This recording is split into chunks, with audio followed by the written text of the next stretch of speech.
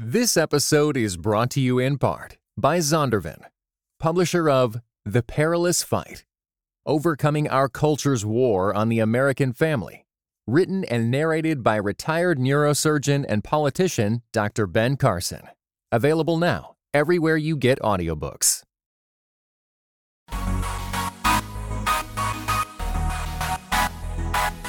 Dynamic voices for a diverse church. This is Pass the Mic.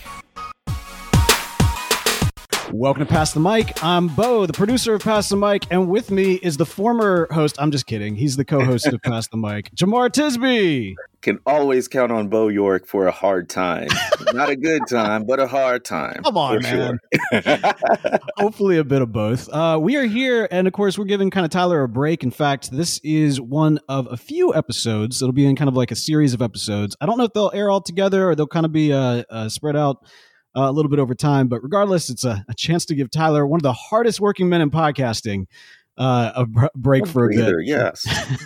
It'll be like apparently some people put M&Ms in their popcorn. What? Like a sweet, salty, savory kind of thing. And so like these episodes will be sprinkled throughout like the M&Ms in the popcorn. There you go. Yeah, it's like, hey, it's a treat. Hopefully people will see it as a treat and not like, well, okay, but when's Tyler getting back? Right. There's a whole cache of old episodes. If you miss him, go back and listen to one. He'll be back in the future too, but there's more you can access. That's right. It's been several years for sure, and some great episodes in there. Man, I know I haven't been on the mic in forever on Pass the Mic, and it's funny. I was giving you a little bit of a hard time before we started, press and record here, but iTunes algorithm now qualifies you as a guest on Pass the Mic. My. So, yeah, you hate it when we give you a hard time for that, but now it's literally the algorithm is giving you a hard time. Oh my. Well, okay. Well, we all know the problems with algorithms. Algorithms help boost anti-vax messages and the big lie messages about the election. So if you want to trust an algorithm, go for it. I would advise against it, but that's up to you. All right. Fair enough. Or you could just try to prove the algorithm wrong. We'll talk about it. It's fine. Man, we got a fun show. This is going to be a very unique episode this week. We're talking about that Notes app that we all have on our phone. You know, the one that you open up when you've got that thing you want to say and you type it out. You might have, gotten a little bold, opened up Twitter. You might have gone on Facebook, whatever it might be. You start pounding in that message. And then before you hit that send button, that second comes into the Holy Spirit, grabbing your thumb back and pulling it back and then copying and pasting into that Notes app. We're talking about the tweets that you don't tweet this week. I'll pass the mic. Oh boy. Yes. There's a reason we don't tweet them. So it begs the question, why are we podcasting about them? Ooh. But maybe we'll just see where it goes. I've got some good ones. It's one of these things where the beauty of podcast. I'm a podcast apologist, right? Like I'm a big fan of the medium, and I think that it gives you the opportunity to expand on a thought, and do so in a very raw and real way. And that can be controversial at times. It can kind of force people to listen to a perspective they might not agree with. But the point is, you actually have time to really marinate in someone else's perspective, feelings, or whatever they might be. Whereas a tweet, when you're kind of stuck to a couple of characters, all context, all like the tone is not there, the history is not there. It gets spread around virally in a way that podcasts it can't. And some people hate that about podcasts. They wish they could be spread around virally more. I mean, we know from experience that yes, in fact, a podcast can go viral, but not to the extent that a tweet is, where it can be taken completely out of context. Because even those that take quotes from podcasts out of context still have to point back to the episode that contains the full receipts. So, right.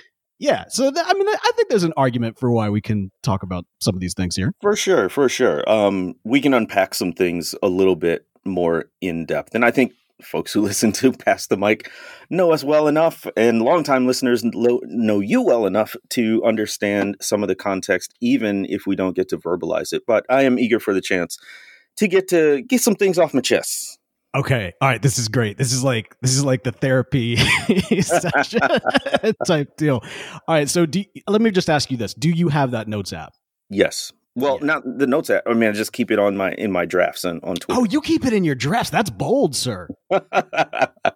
You never know. You never know when you're just out of your cup of care is empty, and you just want to tweet it, and you don't want to transfer it or anything. So yeah, it's in my drafts. That's pretty good. That's pretty good. How often? I mean, because we're going to get to some of the actual tweets for sure, but I am curious. Like, how often do they make it from the drafts then to the group chat?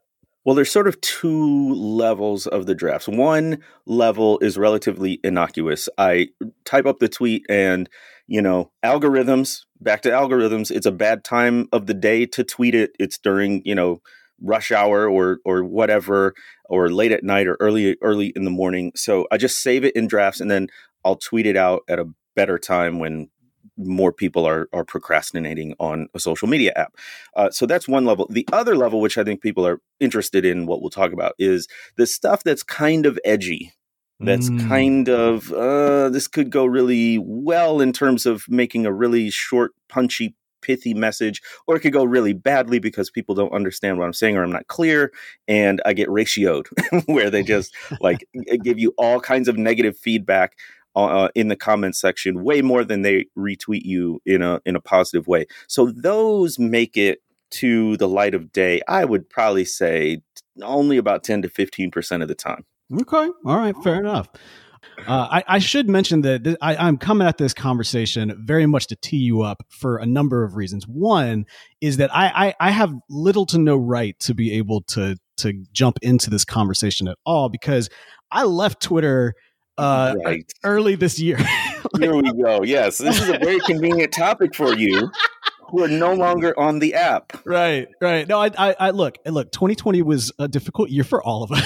Yes. And I think I bit off a little bit more than I could social media chew, so to speak, in the midst of the quarantine.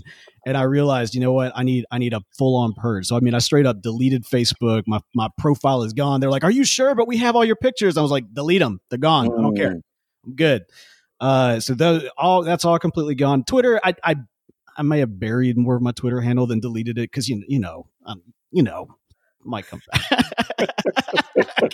But for all intents and purposes, I am I'm off social media, but I've been missing it, man. I've been missing, especially from the standpoint of it provides this kind of nice connection tool for people that for sure. For one thing, you kind of feel like you're still in community with one another while you're all scattered around the world.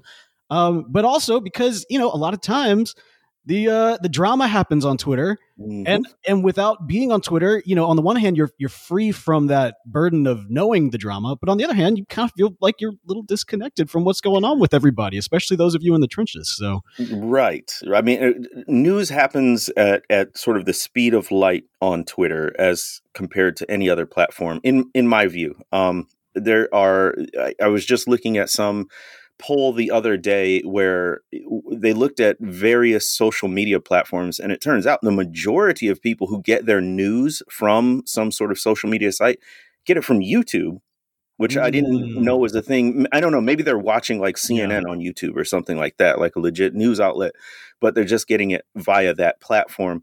But the second one for a lot of people was Twitter, which I totally understand. This is a sort of tangential story, but it speaks to the speed of news on Twitter.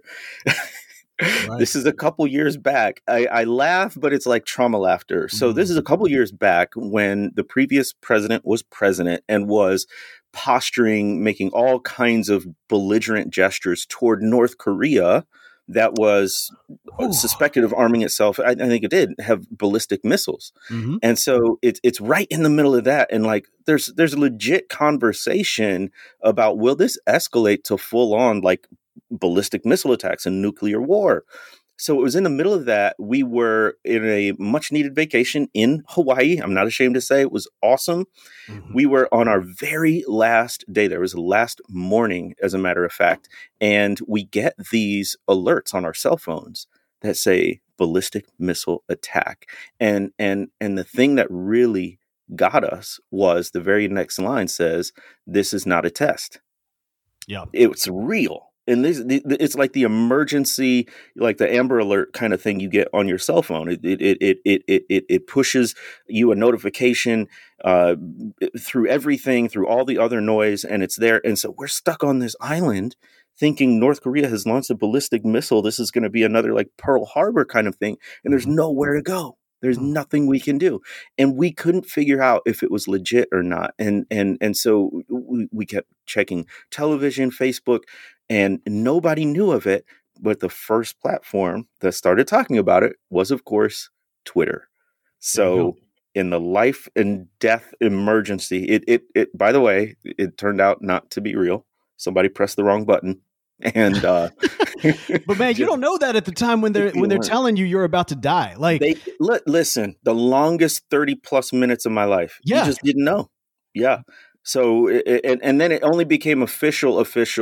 We got some local notification, but we could only really sort of take a deep breath and realize we weren't going to die in that moment. Once it started to hit news channels, which put it on Twitter first. Man, there you go. Yeah, no, it's a powerful medium. And no, the YouTube thing doesn't surprise me. You can get a lot of trash on YouTube, news takes on YouTube for sure.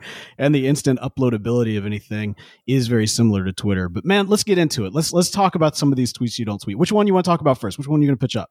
Okay, so this one is more of a wording thing. So a lot of my tweets, it's not because I'm sort of afraid of any sort of backlash or disagreement. It's because you got 240 characters, or even in a thread, it can be difficult to try to convey it. This one, I still don't think I have the wording quite right, but since we're audio first here and we can explain it, maybe folks will understand. So here's what it says. It's just one tweet.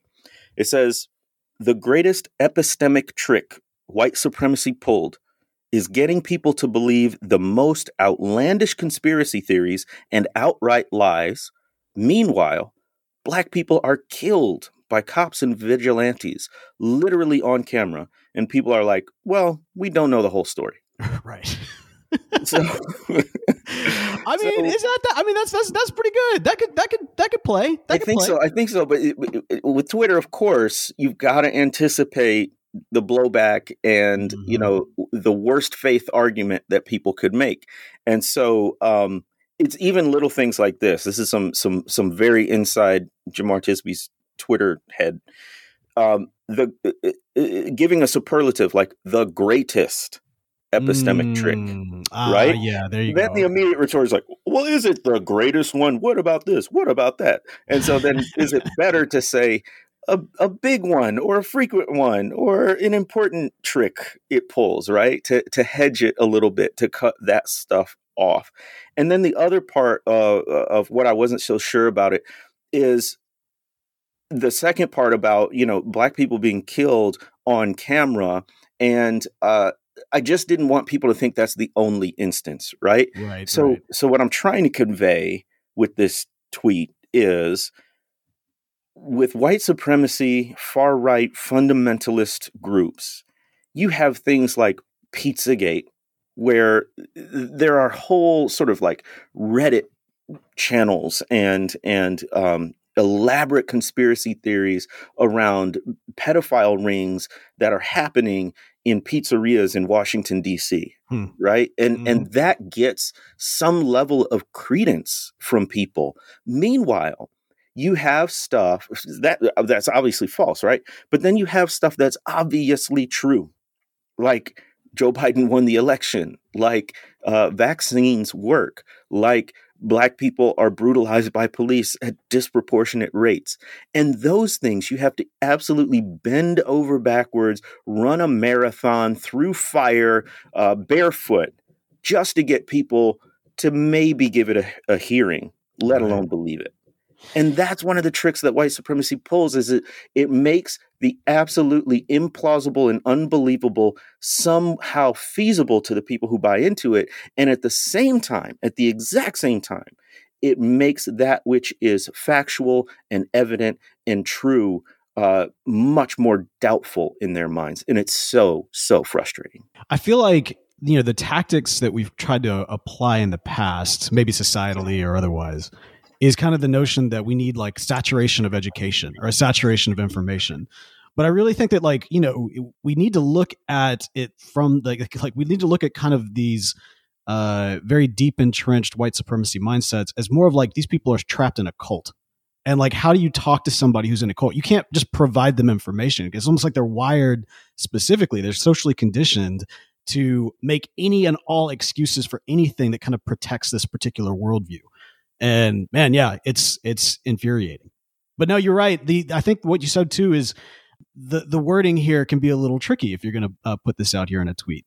Especially to be truth tellers, we also need to make sure that we're not falling into that thing that we love to do, which is the this is the biggest thing of all time. Right. Whole deal that we're all guilty of. Sensationalism. Yeah. Yeah. There's a lot of sensationalism that I've had to kind of self-moderate in the past when it comes to almost practically anything, from like the smallest thing, like hot takes on Marvel movies, to larger issues. And it's rough because we've just come out of the season. I think we're still in the season to be sure, where sensationalism is what sells, and yet all the more reason why we have to be very in my mind anyway, we have to be very, very surgical, and we have to be very precise. And that precision it doesn't always come out in tweets the way we want it to. That's right. And it's very important because it gets to your sort of credibility in the sort of social media sphere, where if you do we all make mistakes and missteps and overstate things or even understate things. I'm not talking about that, but if you sort of are in it for the clicks, then the temptation to sensationalize something is going to be that much stronger. And then the sort of discerning social media consumer, and there are those folks out there, they won't give you as much credibility because they can't take you at your word, or it'll feel like you're exaggerating. So if we want to be known as truth tellers, which and in particular as people of faith, we should want to be known as truth tellers, then we have to moderate and modulate and self-filter in ways that our emotions don't always agree with. But in the long term, if we want to be sort of trusted voices in these various spheres, that's one approach to doing it is not overstating or understating the case as best we can. That's good. All right. So that's pretty good. I mean, you made a great case for the tweet as well as a pretty good case for why it didn't It's still in the draft, so you never know. But I got more. Here's another one. Let's see what you got. Yeah. Tell the truth. They'll either reject you or respect you. But we owe each other our honesty, no matter how welcome or unwelcome it is. Well, hang on, that's solid. That's solid all the way through. So I love the first two parts. Tell the truth. They'll either reject you or respect you. That is our story on this podcast, right? We've seen it up close. We've seen the rejection, or the exclusion, and the embrace, as Miroslav Volf would put it.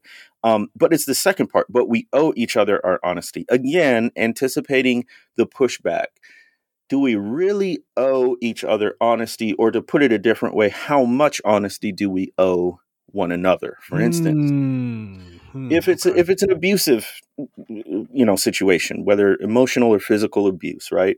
How much real honesty do you owe your abuser? Certainly about the harm they're causing, but there's self-protection there as well.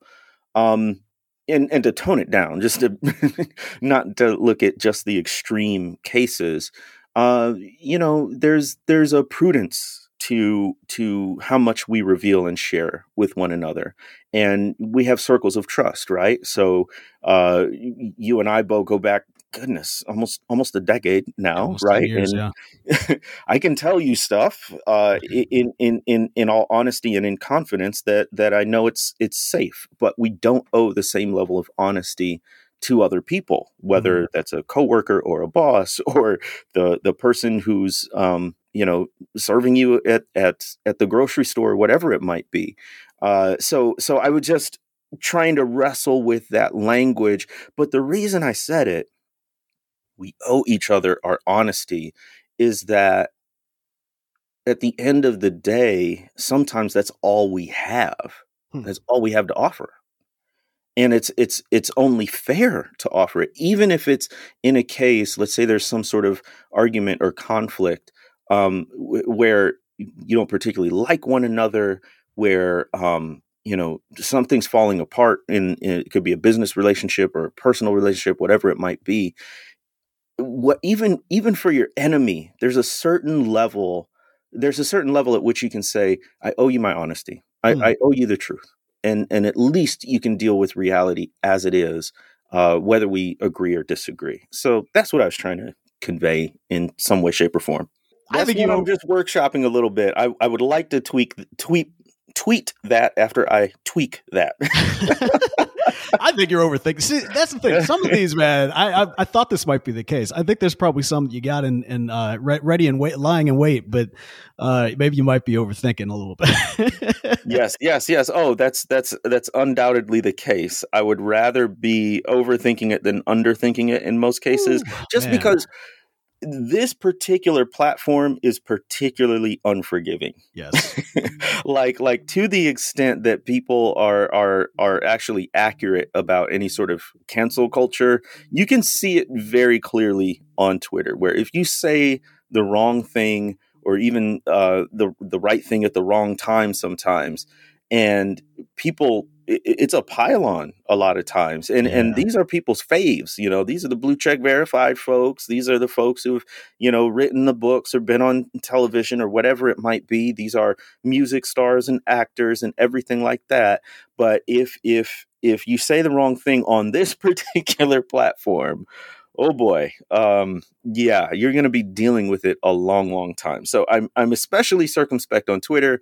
I'm a little bit looser on Facebook because you got more space to explain things. And then Instagram is just my happy place. I hardly post about like racial stuff on Instagram. It's, you'll get some stuff about my books, and maybe you'll get like a screenshot of a tweet or something that I put out, but that's only occasionally. Most of the time it's just, I try to have one social media platform that's not so heavy. Just a little corner of the internet that's just for you, like a little vacation spot.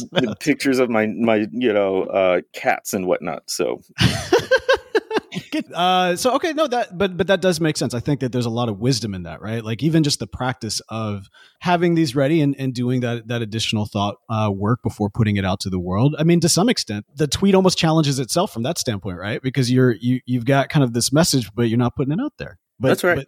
But there in that moment is like, well, do you owe this? Do you owe this to people? And what do we actually owe to people from that standpoint when it comes to, especially on social media, how much, we talked about, oh man, our last episode that we did for Once Upon a Time in Wakanda, we talked about Chadwick's death and how he kept his story very close to his chest, to the point where we were all shocked that he died. I mean, and there was a lot of speculation in that, and actually when you go back and look at some of his interviews and his clips, you kind of start piecing together what he was walking through, at least from a very, very far off posture.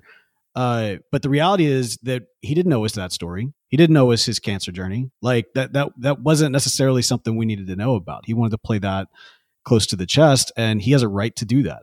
Just because somebody is a public figure, we don't necessarily have a right to whatever they're going through or whatever their challenges are, or whatever that truth, so to speak, that they're kind of hanging on to. And so anyway, all right. Now I'm challenging your tweet from a different angle. So that's maybe this is the way we do it. It's like we get together and we workshop these tweets together.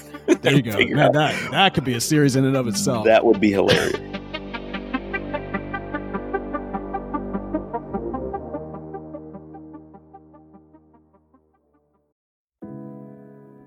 This episode is brought to you in part by Pittsburgh Theological Seminary.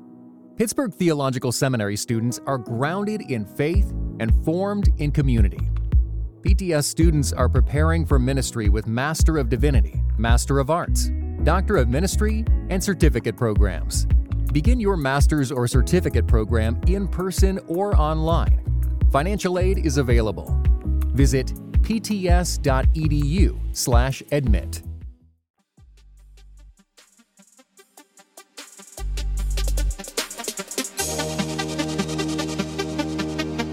All right, what you got next? So I've got a whole bunch of stuff on like critical race theory. Oh, he said it, ladies and gentlemen. And our downloads just shot through the roof. And I don't know precisely why I haven't tweeted some of these. I mean, it's not like I don't know. So here's one. What really, really seems to make some folks mad, by whom I mean white people, mad about critical race theory and lots of other scholarship on race, is the reality that white people can say and do racist things without even knowing it. But then here's why I didn't tweet this one is I haven't worked out all of the theology in my head. So the follow-up tweet is, but we mess up all the time without realizing the harm we're doing.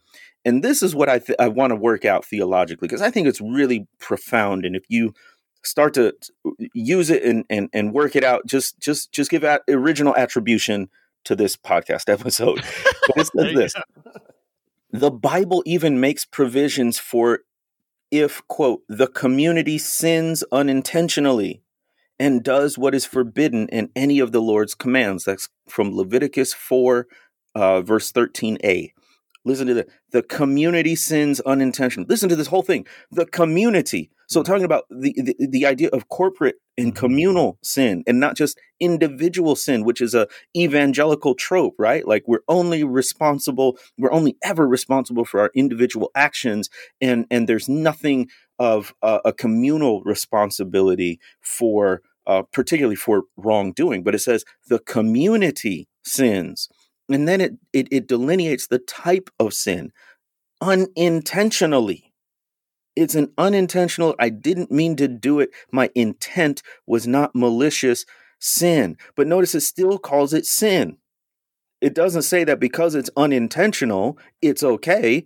It says it's a sin. It was just an unintentional sin. And then it goes on to say, and does what is forbidden in any of the Lord's commands. That's what makes it a sin. It's still forbidden in the Lord's commands, even if you didn't intend to break the Lord's command. And so there's an actual sacrifice for that. There's an actual ritual to atone for that. And then, of course, in the broad sweep of Christianity, the ultimate eschatological sacrifice is Jesus Christ himself to atone not just for the sins that we commit individually and intentionally, but for sins that we commit communally and unintentionally too. And if that is the case, if the Bible makes that clear, even in the Old Testament, then wouldn't it stand to reason that in a society built around this idea that people with a certain amount of melanin in their skin have more rights and more privileges and more property than people with more melanin in their skin, and folks who didn't even create those rules get caught up in those categories, white, black, more melanin, less melanin, wouldn't it stand to reason that you could be part of a community that, even if unintentionally, still commits sins like favoritism and discrimination and prejudice? And why should that be so hard to understand when critical race theory or some other explanation for racism says, yeah, if you're in this system, even if you didn't create the rules, you're benefiting from it, even if it's unintentional? That should be a concept that Christians can grasp. And that's all I'm trying to say. It's wild, man. That's the tension that has existed for, man, when did the witch hunt start? Do you remember when did the pitch well, first come out? publicly, it politically started October 2020 when Christopher Rufo made an appearance on Fox News and literally called the president to do an executive order. Right. But it started in Christian circles. See, that's what I'm asking. That's what I'm asking. I'm saying, when did we see the pitchforks and the torches? I think it was as far back as like 2014, honestly. That sounds about right. There's these ideas of cultural Marxism that started to creep up. There was another YouTuber / podcaster who got a hold of us, our episode, and started bringing out these theories, and it's sort of more from there. But at least back to sort of the rise of the Black Lives Matter movement. That's right. I mean, like, what's wild is seeing, and I know exactly why you have so many tweets on this subject that have never been tweeted, right? Like, I get it, because while we're kind of doing the work here, where we're trying to address racism in the church, we're trying to address racism in America from a biblical perspective, from a Christian worldview. what happens is the powers that be that don't like that try to change the conversation, right? And by doing that, they start hitting us with, oh, this sounds too much like critical race theory. And so now they want us to bait critical race theory with them as opposed to actually doing what we're supposed to be doing, what we're trying to do. And then it's like, okay, if we dive into this, then we can't do the work. In fact, we're actually aggressively playing into their hand. You know what I mean? Like, That's right. It's extremely frustrating. But what has been mildly cathartic, as this has become like a national political thing, is it kind of like to some extent proves that point that this was never actually something that was like a extreme issue in the church or something to be concerned about. This was always a political token. And so when you actually see like, Fox News now like blasting it out and, like just the witch hunt has spilled out from the church and just has gone everywhere. It's like, all right, well, takes the pressure off some of us for That's right. I mean, it's baldly a power grab, right? It's baldly about stoking fear so you can whip up your base, so you can, do whatever, right? So, but I like my soapbox to all the journalists out there, all the religion reporters, is that this started in churches. This started in far right, fundamentalist, oftentimes evangelical leaning, mostly white churches. And whatever we're seeing in the political sphere, that is sort of a ripple effect of what was going on. And I make this point again and again, is like we saw this literally with the Civil War in the 19th century, where in the lead up to the actual military conflict, you saw the conflict playing out in churches and denominations with Methodists and Baptists and Presbyterians all splitting along sectional lines over the issue of race-based chattel slavery. And then it broke out into war. And then it was a huge political issue in this election or that election. It had already been brewing for decades and decades within faith communities. And just another plug for the people who report the news to get really, really good and develop much more facility in understanding and translating the religious landscape of our nation. So wild, man. I mean, it's like, you speaking of correlations, you almost have, it's like this one drop theological rule, right? Like, oh, well, if you use this terminology, this sounds like critical race theory. Therefore, it's entirely contaminated. You believe with everything, what I mean? Like they paint you in that massive broad brushstroke. And it's like, okay, like, no, 3 + 4 does equal 7, but if just because 3 is in other equations doesn't mean it always equals 7. You know what I mean? Like, that's good. That's good. And I'm not a numbers guy. That's good. Well, I'm not either.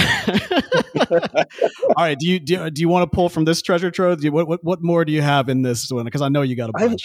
I've got a bunch more. I've got one for the Black folks. Refusing to overwork is really an anti-racist act. White supremacy has always exploited Black labor. It is an act of love and liberation to set boundaries that ensure your physical, emotional, and spiritual health. #rest. Yeah. I mean, so I'm a chronic overworker, but it wasn't really until recently that I put it in the context of racism and white supremacy, where burnout is actually in a way a continuation of slavery, where we are forced involuntarily to labor and expend all of our best physical, mental, emotional energy in the pursuit of what? Maybe it's a paycheck to put food on the table. There's certainly an understandable aspect to that, but it's really this hustle sort of culture and the idea that my worth is wrapped up in my work. And for Black people and people of color, we can't ignore the history of the context around the exploitation of our labor. And so it's actually not just a message about overwork. It's more profoundly a message about taking care of ourselves as an anti-racist act. because in a society where racism, one of the hallmarks of racism was the exploitation of Black labor and Black output and Black work, then what is truly anti-racist, what truly pushes back against those forms of racism, is actually preserving our labor and pacing ourselves and resting and refilling and serving from a place of abundance and fullness and not a place of emptiness and weakness. So that's where setting boundaries can be an anti-racist act. That's where taking a break or a vacation or unplugging from social media can be an act that pushes against the white supremacist culture that says you are only valuable in terms of your output. You are only precious in terms of your productivity, and that's just not true. As the trope goes, but there's a lot of truth to it. We are human beings, not human doings. And I'll add one more layer to this particular tweet. Refusing to overwork is really an anti-racist act. The way that strikes me is even in fighting racism and promoting racial justice, we have to be conscious of the ways we might be replicating racism with our overwork. We can be unwittingly, unintentionally, back to the unintentional stuff again, repeating the same harmful principles that white supremacy foists on us, even when we're trying to fight white supremacy, which means as we record these podcasts, as we put blogs on The Witness, as we bring in our first class of witness fellows, as we tweet out things and whatnot, as we are doing everything that we can through The Witness or through whatever organization or efforts that you're putting forth, as we're doing everything we can to fight racism, we can exploit ourselves. And we can play right into the idea that our labor is what is paramount and what is important over our existence, over our relationships, over our character, right? So even in fighting racism, we need to be careful not to replicate racism, specifically in the ways that we can work ourselves into exhaustion, panic attacks, mental health issues, all in the name of doing good.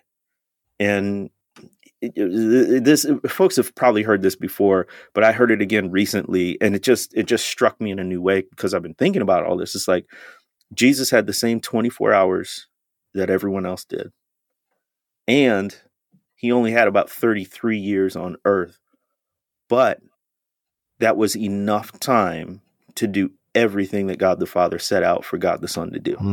Wow. And so our little 24 hours, our little however many years on earth, it is enough time to do whatever God has planned for us to do.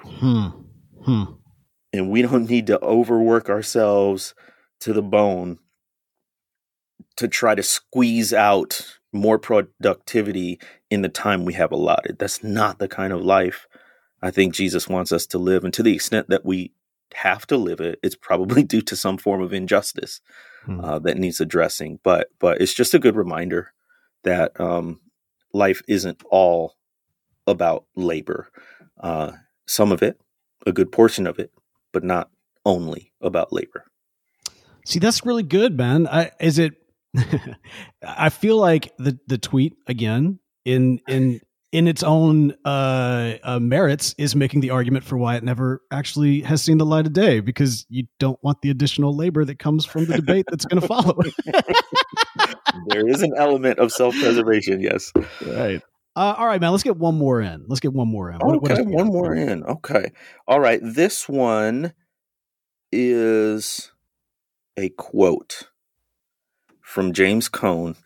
Okay, well, there you go. And exactly. Always comes with labor there. But this is what it says. It says, to ignore Black theology is the easy way out. It is analogous to whites moving into suburbia because they cannot deal with the reality of the Black ghetto in the city. Hashtag theological white flight. Ooh. Yeah. Ooh. Yeah. Ooh. Theological white flight. So, Cone is saying to ignore Black theology is the easy way out. It is essentially the intellectual or the theological version of white flight from the city to the suburbs. Easier to leave the city altogether than to deal with the problems, many of which you or your compatriots created. Right, the concentrated poverty, the lack of housing, the lack of healthy food options, the underfunded education, right? All of that at some point is by design. And when you throw all of those things together and then literally draw lines, geographic lines around where these these characteristics persist, then it's a recipe for all kinds of social harm. And rather than deal with that social harm, well, there's a suburb, or there's an exurb, Right. There's a yard, there's a 3-bedroom house, there's better funded schools, all outside of the city. So I'm just going to turn a blind eye and leave. And in a similar way, I think folks have done that with theologies from oppressed communities, in particular, as James Cone is writing, Black theology. So, and I tell this story all the time. The only time James Cone came up in my 5 years of seminary, getting a master's in divinity, was in lessons about what not to do. It was never a lesson about what we could learn from Black theology, never a lesson about what we could learn from theologians such as Cone, who's just one of many, right? Right. And then there was the subtlety of it's all theology until it's Black theology. It's all theology until it's Latin American theology. Right. It's all theology if it's coming from the European reformers. It's all theology if it's coming from white people in the United States. It only needs a label when it's not European or not white. And again, this idea of theological white flight is that you seldom deal with any theology that's coming from a marginalized or an oppressed people group. And part of the reason is what we're bringing up in the way we talk about God, the way we understand God, the way we do church and fellowship and community. Part of what we're bringing up is a critique on those European and white theologies and the way they do church, the way they do Christianity, the way they understand God, that allows them in some way, shape, or form to justify or perpetuate racial injustice and white supremacy. So easier not to deal with those tricky issues that these Black and brown folks are bringing up. It's easier to sort of run away from it in a form of theological white flight, just as they did from the cities to the suburbs, rather than deal with the problems, many of which their favorite theologians helped create. Man. Okay, so it's interesting, right? Because I know why you didn't tweet that one yet, but... But that one seems like you should.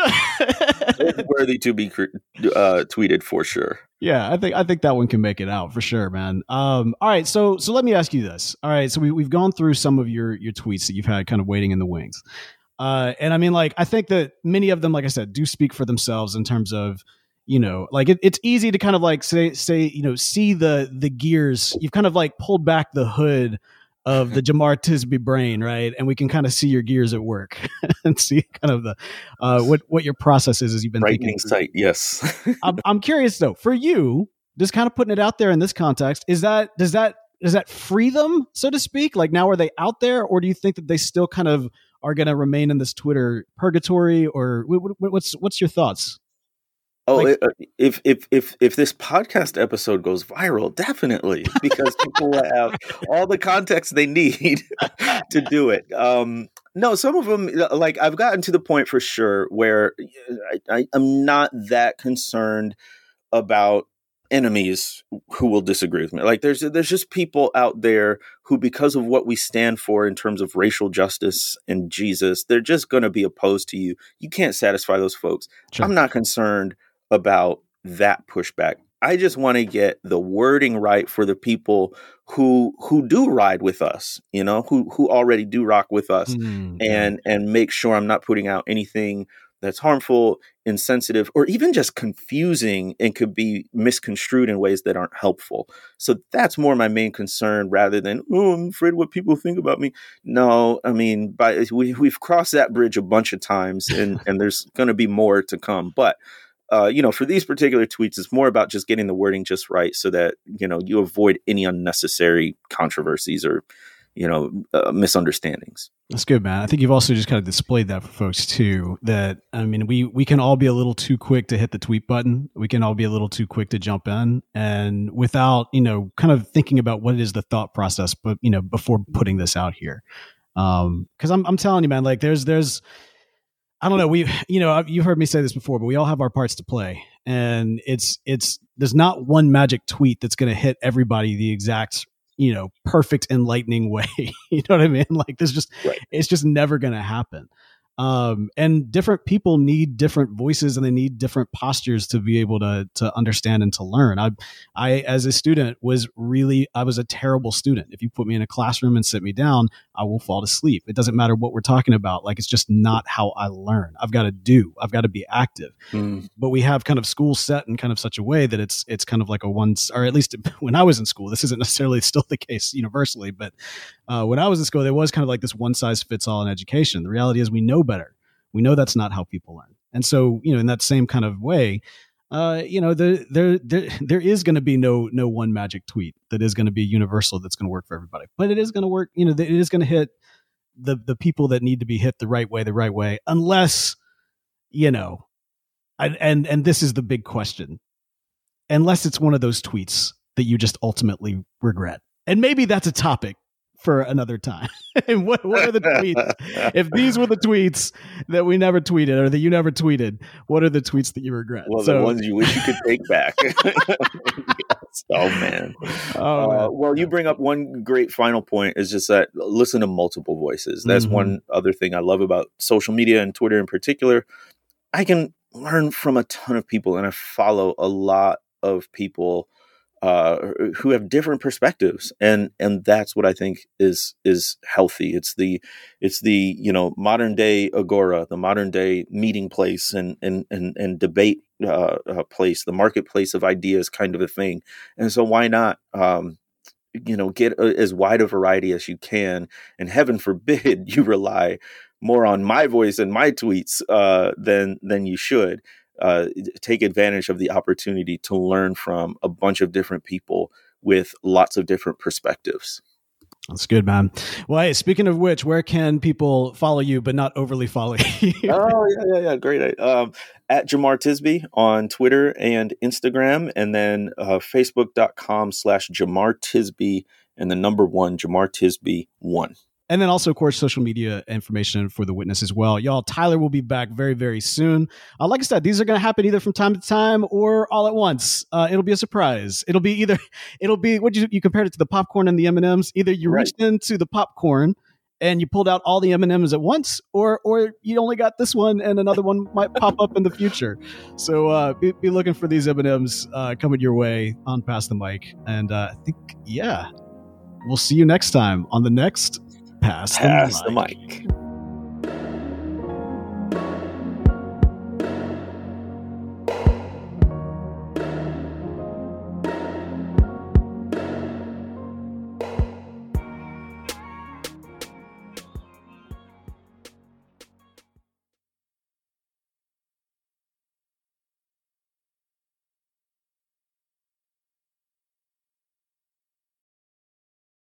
This episode is brought to you in part by the Beyond Ordinary Women Ministries podcast.